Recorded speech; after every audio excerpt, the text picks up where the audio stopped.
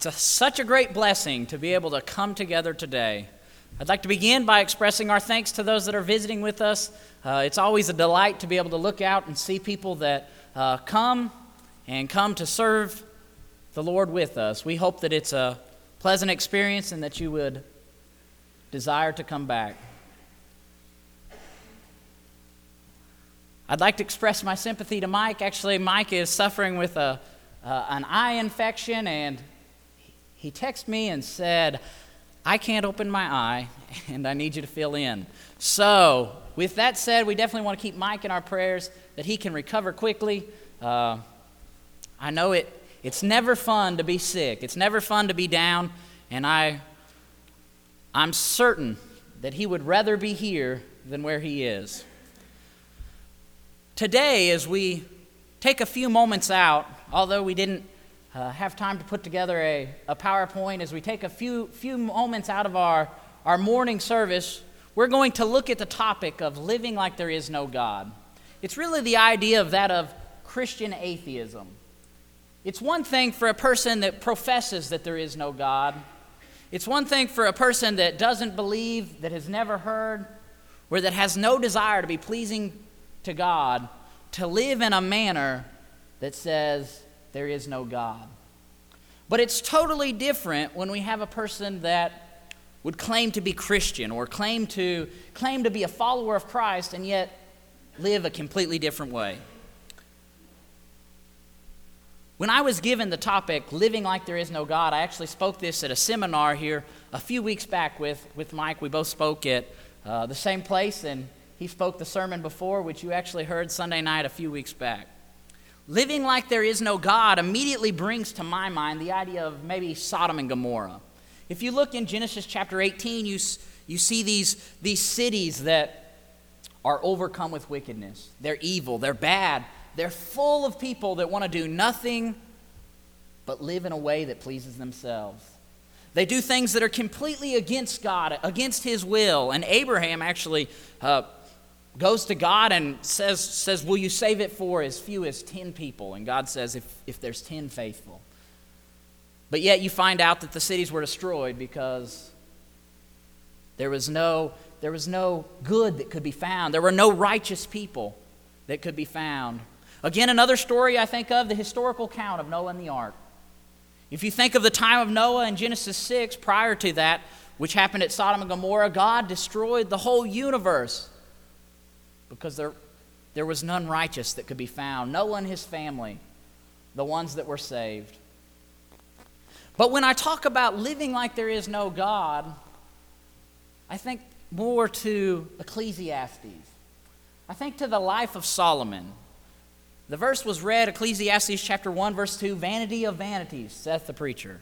Vanity of vanities, all is vanity. If you look at the life of Solomon, read through the book of Ecclesiastes, for instance, you can see how he goes out and he pursues happiness. He pursues that of purpose. He says, I want purpose in my life. I want to find joy. I want to find a reason to live. He sums it up at the very beginning, vanity of vanities. I couldn't find it. He said it isn't anywhere else. Everything's in vain.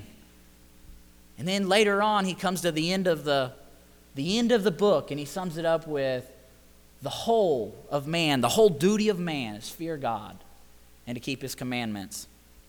In speaking with numerous Christians, it's often mentioned how great it is to come into contact with other people and they're like, wow, you must be a Christian. Or they look at the way you live and they say, wow, I want to be like you. I want to have that attitude. I want to live in that way. It's amazing that if a person devotes their life to studying the Bible, they make a change. They say, I want to give my life to God. I want to look into God's Word. You'll notice right away that when they give their life to study, when they give their life to looking at God's Word, it changes them. Today, as we consider the topic, living like there is no God, we'll look at 3 different points. We'll look that there's a lack of knowledge. That's the reason people live like there is no God. That lack of knowledge spawns a lack of faith. That's why people live like there is no God. And then we'll also notice that there's a lack of hope. Living like there is no God might bring to your mind first, like it did mine, the worst of the worst, the bad. But instead, it might strike a little bit closer to home. Today, I want to think about it striking closer to home. It could be within our own congregation. It could be within our own families. In fact, it could be within me. It could be within you. Living like there is no God is a disease that's spread throughout our society. If you look at the world around you right now, the problems that we have spawned because people are turning their backs on God. As we look at the lack of knowledge comes because there's people that live like there is no God. The lack of knowledge has spread rampantly through the world, and now it's a huge problem. Now we suffer consequences because of the way that people were living. In 2 Timothy chapter 4, verse 3, we find here it says, "For the time will come when they will not endure sound doctrine, but will heap to themselves teachers, having itching ears." Lack of knowledge. Well, notice here, it's not so much that they studied God's word and they said, "Oh, I'm going to let it change me," but instead they said, "Ooh, I don't like what that says. I'm going to pursue after some other evangelist that will tell me what I want to hear. I'll pursue after somebody that says, 'Oh, good job. Live however you want, and you'll be blessed in it.'" The problem in 2 Timothy chapter 4 is that they heap to themselves teachers. They go about searching for what they want to hear. When we search the Word of God, we should search for what the Bible would make us, rather than for what we desire to make the Bible. The problem with our society is everybody wants to believe something, and they want to believe it their way. We need to rather look to mold our lives to what God said. Man's knowledge, man's wisdom can blind them. In fact, Jesus talked about that in the gospel. People could be blinded by the gospel because they didn't want to adhere to it. In Mark chapter 4, verse 12, it says that seeing they may see, and hearing they may hear and not understand. Seeing they may see and not perceive. Hearing they may hear and not understand. Even though it's right there, it's plain, it's right in front of them, they say no. Nope, not going to adhere to that, not going to live by that. There is a lack of knowledge that's a problem. There can be a lack of knowledge that lack of knowledge stems from not teaching at home. It comes from not spreading on the message as was told. If you look at Deuteronomy chapter 4, verse 9, Old Testament passage, but yet it makes so much sense. In Deuteronomy chapter 4, verse 9, as we see, it's prescribed here to pass on what you know. Pass on the good news. Pass on that of which God has prescribed. In Deuteronomy chapter 4, verse 9, if you read along with me, you'll see it says, "Only take heed to yourself and diligently keep yourself, lest you forget the things your eyes have seen, and lest they depart from your heart all the days of your life." Notice he says, "And teach them to your children and to your grandchildren." The things of God, pass them on. The teachings of God, the historical news of God, the stories or the historical accounts that show the great power of God, pass it on. Carry it on to the further generations so they can have the same appreciation for God that they had at this time. Today, we could relate it to what we know, understanding that Jesus was the Christ, looking back at the miracles. The problem is we don't pass on that message. Instead, we conceal it and hold it within us. In Isaiah chapter 38, verse 19, it says, "The father to the children shall make known thy truth." They pass it on. They carry on the message. There's a problem in the world today because mothers and dads don't teach their children that which they know. They don't pass on the things that they've learned. In Proverbs chapter 22, verse 6, a real well-known verse, "Train up a child in the way he should go, and when he is old, he will not depart from it." Teach them from a youth. Teach them from when they're very young. And we'll see they won't have that lack of knowledge that leads to living like there is no God. In Ephesians chapter 6 and verse 4, a New Testament passage referring to the same things, it says, "And fathers, provoke not your sons to wrath, but bring them up in the nurture and admonition of the Lord." Bring them up to be faithful. Bring them up to be Christians. Bring them up to do what's right. A lack of knowledge leads no other place than destruction. Hosea chapter 4, verse 6, it says, "My people are destroyed for a lack of knowledge." The problem comes in because people don't devote their lives to God's word. They don't devote their lives to studying, to putting God first. And then that lack of knowledge leads them to living like there is no God. That lack of knowledge then turns into a lack of faith because they don't have that knowledge, because they don't get into God's word and they don't study, they don't apply it to their lives, and they don't have a faith that makes them what they ought to be. The lack of faith is built directly off their lack of knowledge. When one does not have knowledge and does not search for it, the end result is going to end up being a lack of faith. Although it might be started by parents who fail to teach, the problem is only multiplied if we don't study. The problem is only multiplied if the individual that wasn't taught doesn't ever open God's word and look into it. The problem is only multiplied if we as Christians don't reach out and try and spread the good news. The problem only multiplies because the truth isn't spread. In Romans chapter 10, verse 17, we see that there's only one way that they get faith. And if it didn't come from mom and dad, it's still got to come from somewhere. So that gives us a job to do. That gives us something that we have to do to reach out to defeat the idea of living like there is no God. In Hebrews chapter 10, verse 6, it says, "But without faith it is impossible to please him." We've got to have that faith that will push us to do what's right. We have to have the faith that will encourage us, knowing that there is a home in heaven, knowing that there's something better, that I'm going to live for the Father. One might put their faith in the idea that after this life is over, after I die, it's over. In fact, if one believes that there is no God, that's the only faith that they can have. It's been said before that it takes much more faith to believe in the Big Bang Theory than it does to believe in God the Father. And it only makes sense because the Big Bang Theory still doesn't explain anything. It still doesn't explain where it started from. They have no beginning, and in the end, they don't have a purpose when the end comes for them. Proverbs chapter 3, verse 5 through 6 says, "Trust in the Lord with all thy heart and lean not on thine own understanding," meaning get into God's word. Put him first. It says, "In all thy ways acknowledge him, and he shall direct your paths." Give your life to study, and the Bible will change you. Give your life to God, and people will look at you and they will say, "Wow, I want to be like you."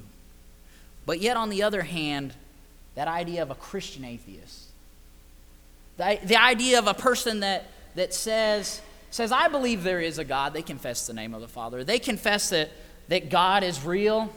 In fact, they believe that he's coming again. Although they have that belief, there's still a difference that we see in their lifestyle. We see something that is different because those around them look at them and say, "Oh, wow, you go to church up there? Oh, wow, you go to church every week?" It brings a shame to the idea that the one that is a Christian shows their life to be the one that is the atheist. There's a lot of people in the world that have really good morals. There's a lot of people in the world that are really good people. And it's really sad when you find that a Christian would want to be any less, that would want to be any less of the person God would have them to be. Living like there is no God fully relies on self. It relies on me, what I can do for me. looking at all the different things that we can put our faith in, that we can put our hope in, because as we said, you have to have faith in something. We can put our faith in our fame. We can put our faith in our fortunes. We can put it in our friends or our family. Maybe we just like the idea of food. We can put our faith in something other than God. And if we do that, we're going to find out our life is nothing more than lacking. It's short somewhere. So the problem comes in, as a Christian, we want to be so much more than lacking. The third point is, living like there is no God leads to a lack of hope. As a Christian, if there's one thing we can cling on to, we cling on to hope. Because it's not about being here right now. It's not about all the money we can have. It's not about being famous. None of us are in Hollywood today, so if that's what we're looking for, we missed it. None of us are striving to have anything other than God at the forefront.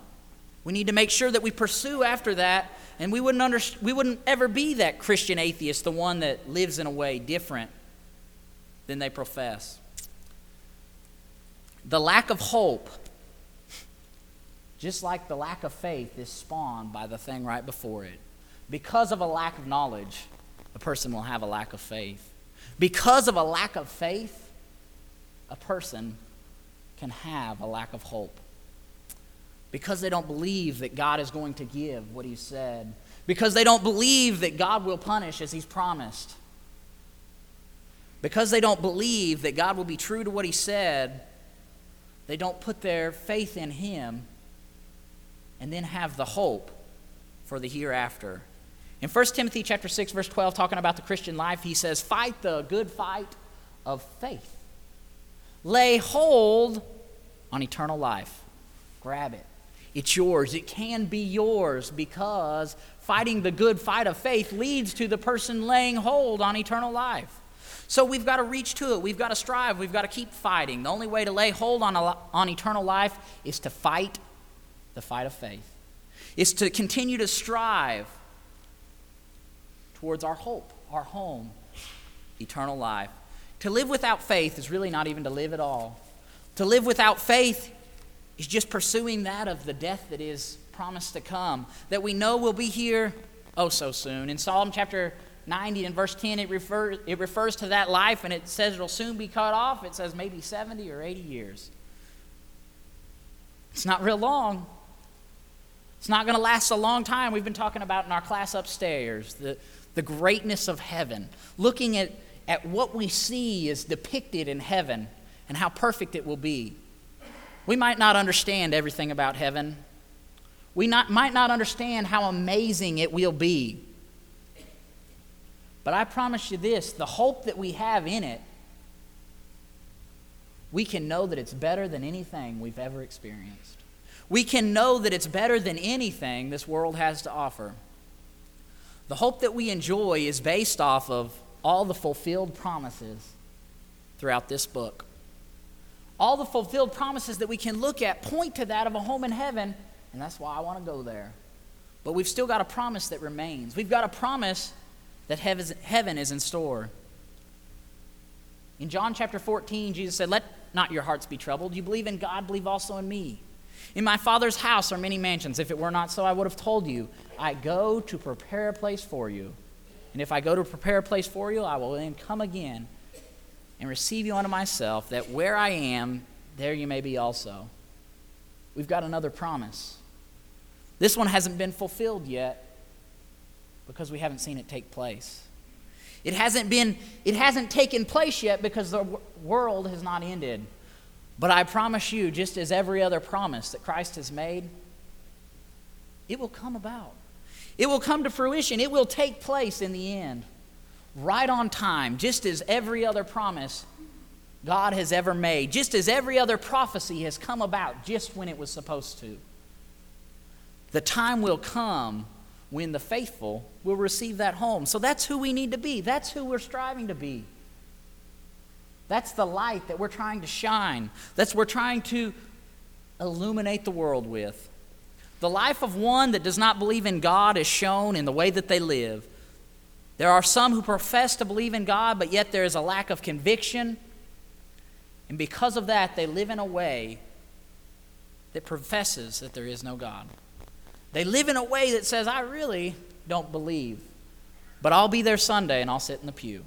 Don't worry about that. I'll still be at church.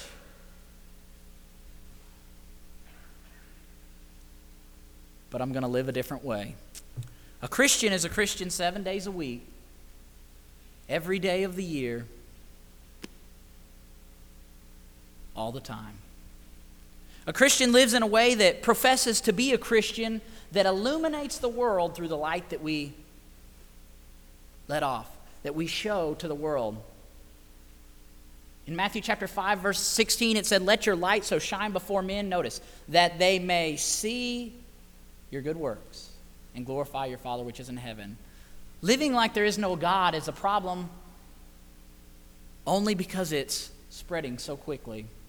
Only because the only way to defeat it is the Word of God, and people stray farther and farther away. Solomon, as we mentioned, began his book, Vanity of Vanities, in Ecclesiastes chapter 1.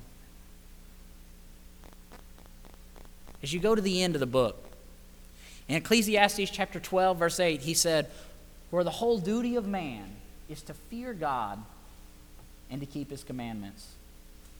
He figured it out. Now look at Solomon. As a young person, you notice his faithfulness. Notice, in fact, he requested wisdom from God. All the things he could have asked for, and he said, I want wisdom. After receiving that wisdom, later on in life, he pursues everything else. He pursues things that are different than what he needed. He pursued things that were separate from God's plan, from God's desire. But he figured it out as he came to the end of his life.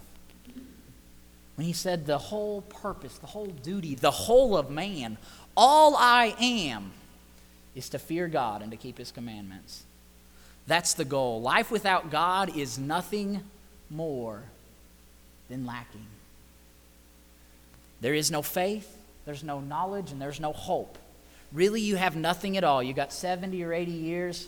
Sure, you might have some that live to be 100, but that's nothing. It's but a vapor, here for a little while, and then it vanisheth away. Let's live in a way in which we can have that hope, which we can reach, we can lay hold on eternal life. The lack of knowledge, lack of faith, and lack of hope leave little reason for one's life to continue. It's no wonder that we have assisted suicide. It's no wonder that abortion is no big deal. It's no wonder that we have all these different types of people going out and shooting one another over nothing, because life is nothing. Life is fleeting. Life is over when you're dead. Life is not about the fun, not about the friends, not about the fame, not about the fortune, not about anything here. Life is about there. Life is about going home. Solomon summed it up, Ecclesiastes 12 verse 8 is a repeat of what he said in Ecclesiastes 1 verse 2 when he said, vanity of vanities, saith the preacher, all is vanities. Ecclesiastes 12 verse 8, as I mentioned, was, let us hear the conclusion of the whole matter. Fear God and keep his commandments. Solomon summed it up, the purpose of life. Now we've got to live in a way that leads us home. The question is, are we willing to give our life to God? We talk about the confession in Matthew chapter 10, verse 32. Don't think it's just now, but it's now and forever. As long as you have breath, let us confess the Father. Let's live in a way. It's very easy as a Christian, after coming to a point where you understand, where you believe, you profess your faith in God, you decide to put God first, you repent, you decide to be baptized, it's very easy to still fall off. It's very easy to let your light be put out. It's very easy to fall back, but don't think it's done. It ain't over. As long as you have breath, there's still a chance. You can always have that opportunity to come back. You always have that opportunity to put God first. So from this day forward, as a Christian, let's be the light that we need to be. Let's be the Christian that God would have us to be. If you haven't been baptized, if you haven't put God first in your life, if you haven't done what it takes to be obedient to God, we want to help you with that. Understanding that faith is required, and it only comes by the Word of God. In Romans 10, verse 17, the person that develops a faith because of their study, understanding that Jesus is the Christ, desiring to make a change in their life, as is seen in Acts chapter 2 and verse 38, immediately after knowing that they had sinned, they had done what was wrong, they're told, repent and be baptized. Make a change. Put God first. Be immersed for the remission of sins. Be immersed so that you can be one of the saved, so that you can be in the Lord's church, the one that Christ built. We want to help you with that. If you haven't been faithful to God, if you haven't been baptized for the remission of your sins, we want to help you. Please come as we stand and sing.